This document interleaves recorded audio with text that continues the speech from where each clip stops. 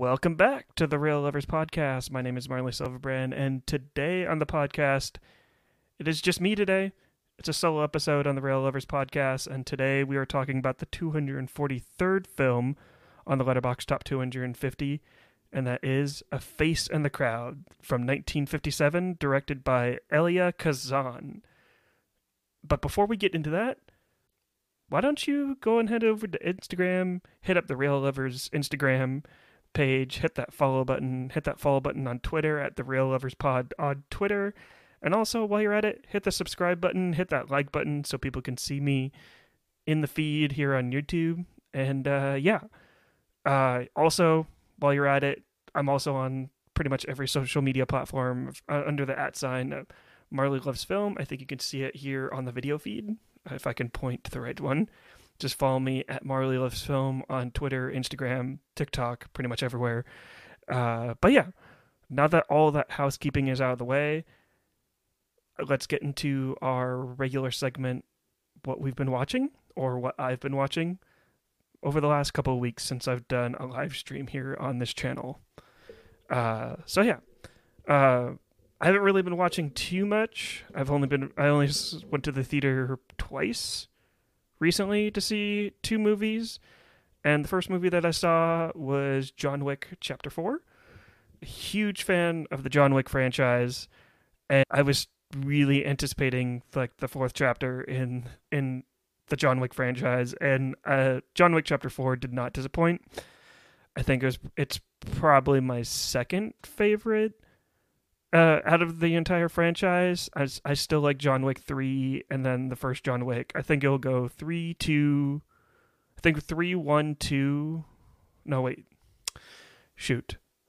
I haven't even thought about ranking like these, but I guess I'm doing off the cuff right now. So I guess it'll go 3, 4, 2, 1.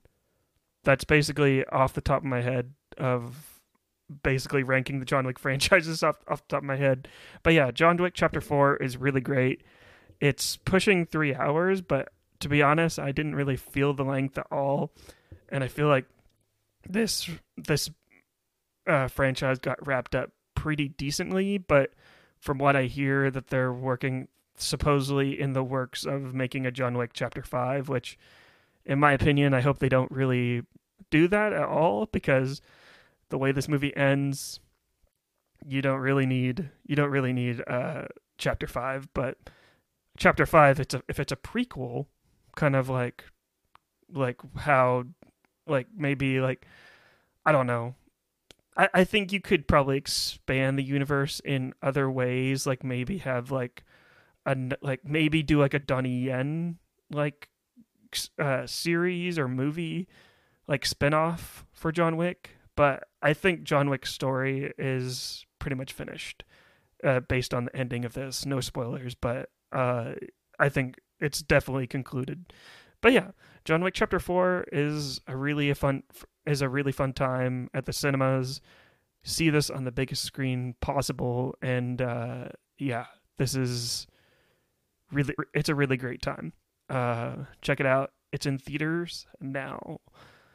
Another film that I saw, which I heard a lot of buzz coming out of Sundance, and I quickly bought a ticket for this when I found out that it was playing near me, and that is Inside. No, it's not Bo Burnham's Inside. It is William Dafoe's Inside.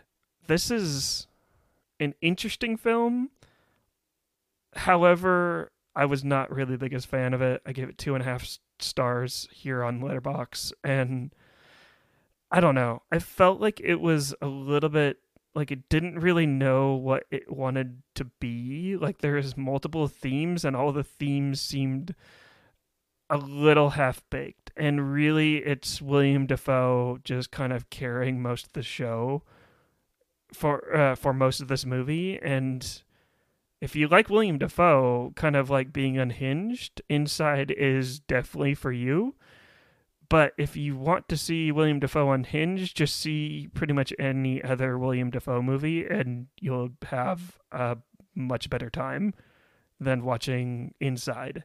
Like, Inside it's definitely an interesting like concept. It basically it's stars William Dafoe, and he's like an art thief, and he gets trapped inside this high rise, and the entire time he's trying to figure out how to get out, and he's slowly losing his mind. And it's, I don't know, it just felt like the pacing felt really off for me, and it just felt like there are so many themes that just felt half baked about like about just being trapped in a room and he can't get out, and kind of like having like this COVID experience. I don't know. It just wasn't for me. I hear that there's a lot of buzz coming out of Sundance and a lot of people love this film. That's really great. It just wasn't for me.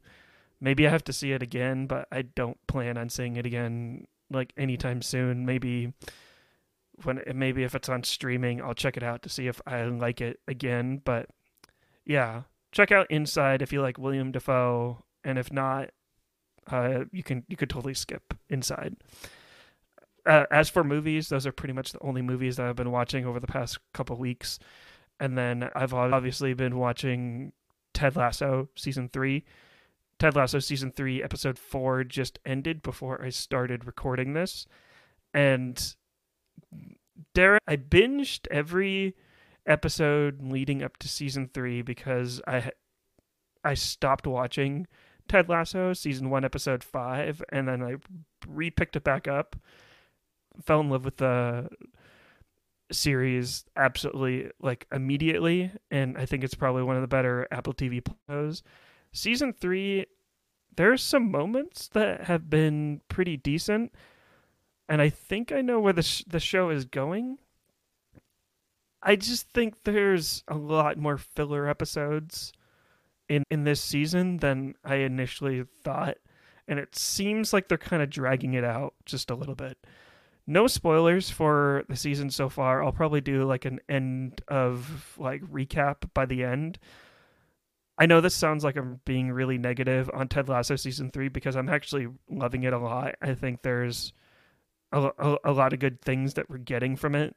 I think the whole Nate storyline is really interesting about him going to West Ham United and kind of having like this rivalry with Ted Lasso and Richmond. I think all that stuff is really interesting, kind of leading on this whole Empire Strikes Back type of storyline. And I think Ted kind of dealing with the whole thing with his marriage and how his mental health is doing with that is pretty strong, obviously. And yeah, I'm just every single Wednesday I'm always looking forward to more Ted Lasso, and it saddens me by the end of the season we won't be getting any more Ted Lasso on Wednesday anymore. That's pretty much it for what I've been watching. This is, like I said, this is going to be a rather short podcast this week. So let's get into our featured review for A Face in the Crowd. And that was a trailer from the 1957 film A Face in the Crowd. A Face in the Crowd is directed by Elia Kazan, starring Andy Griffith and Patricia Neal. This is Andy Griffith's debut film, and also Patricia Neal's return to the screen. And I'm just going to read a synopsis here from IMDb. A female radio reporter turns a folk-singing drifter into a powerful media star. What did I think? Okay. So A Face in the Crowd, as far as I know, it's no longer in the top 250. And I totally agree with that because I gave it 2.5 stars here on Letterboxd.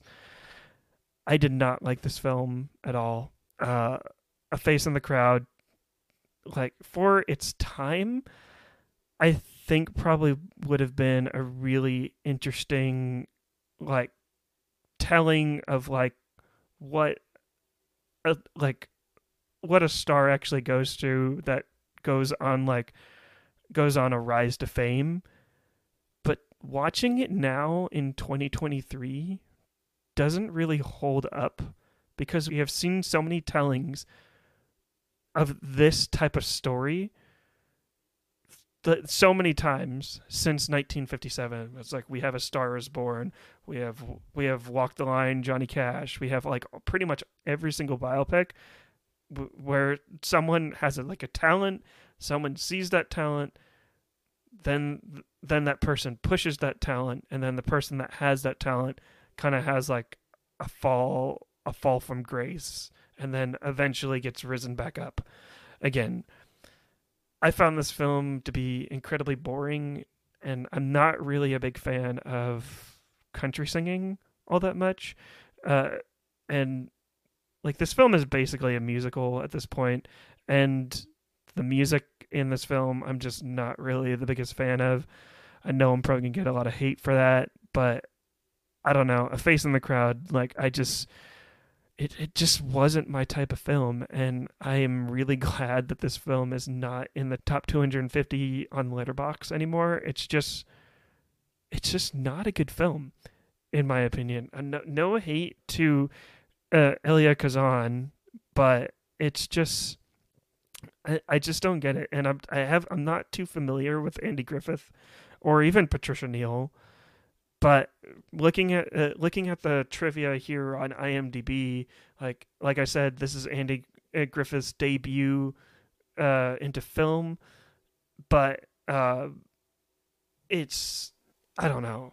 Marlon Brando was originally in the running for the character that Andy Griffith played, but he actually turned it down originally, and I can kind of I don't know. I can kind of see why, because Marlon Brando was probably a little bit more famous than Andy Griffith at this point. But I don't know. This film was just kind of boring. I just was not about it. It just, for some reason, there was just nothing about like this film that didn't resonate with me. Like I said, maybe it's because I've seen like the story told like 1,000 times before actually seeing this film for the first time. It's just not that great, to be honest. It just really isn't.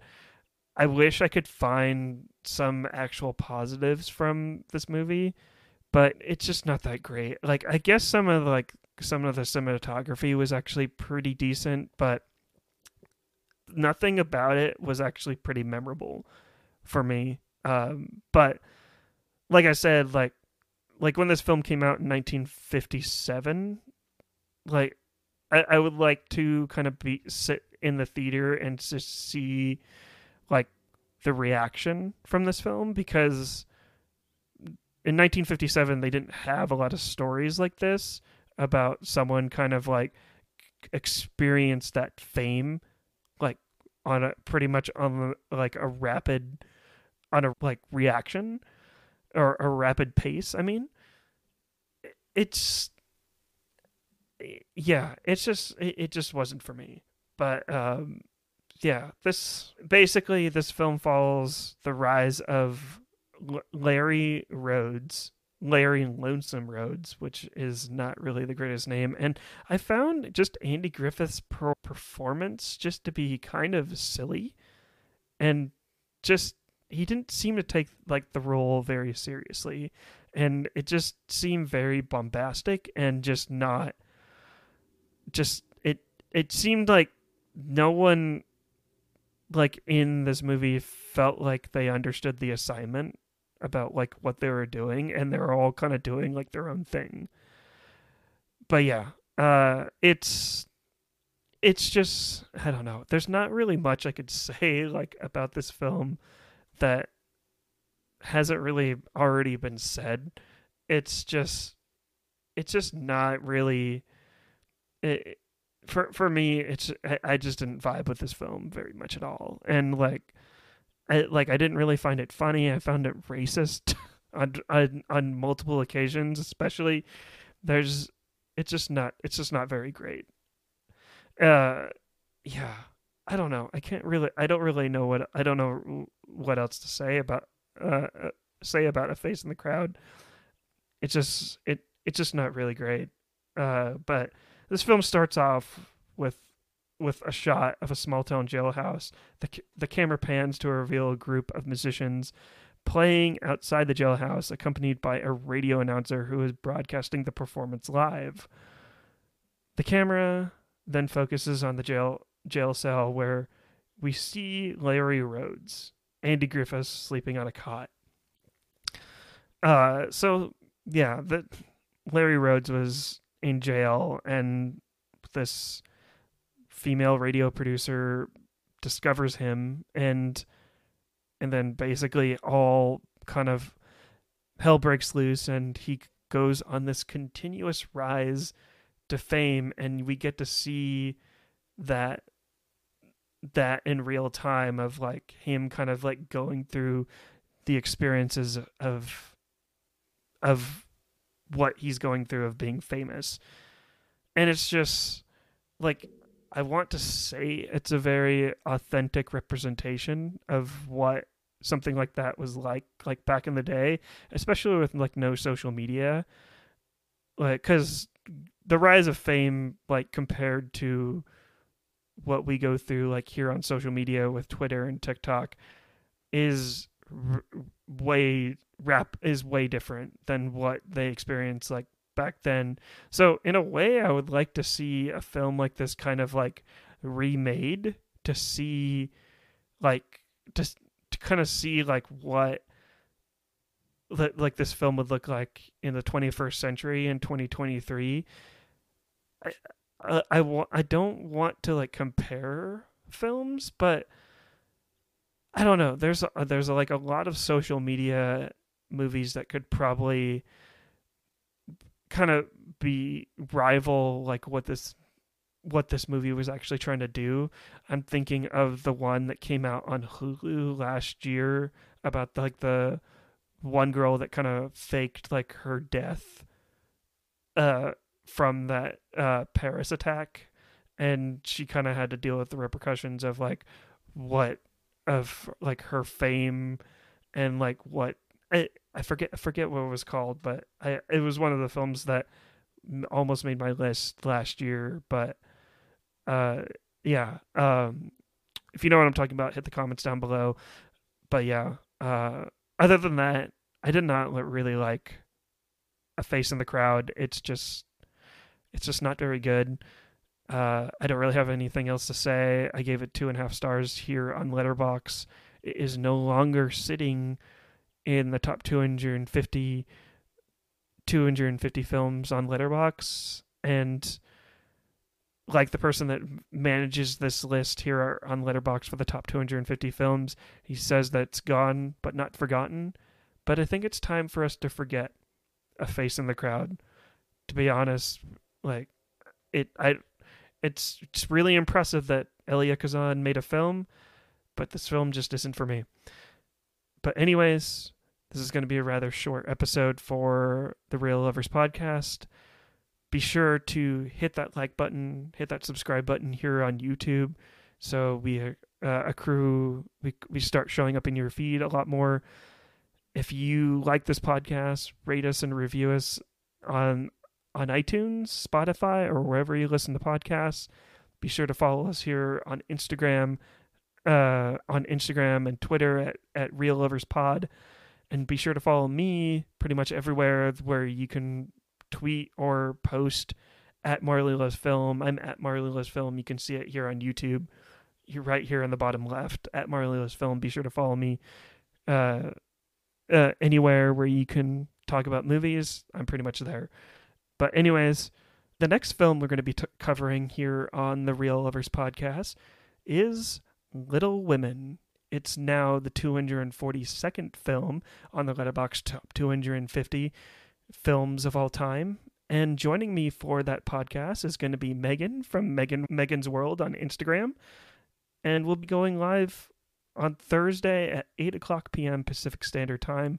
We hope to have you join in on the discussion of Little Women. This is coming off the Barbie trailer, which Greta Gerwig also is directing the movie Barbie. And we're hoping that you'll join us for our discussion of Little Women, which I have not seen, but I'm excited to watch it and just see what this film is all about and talk about it with Megan from Megan's World on Instagram. Anyways, I'm Marley Silverbrand for the Real Lovers Podcast, and just keep watching movies. See ya.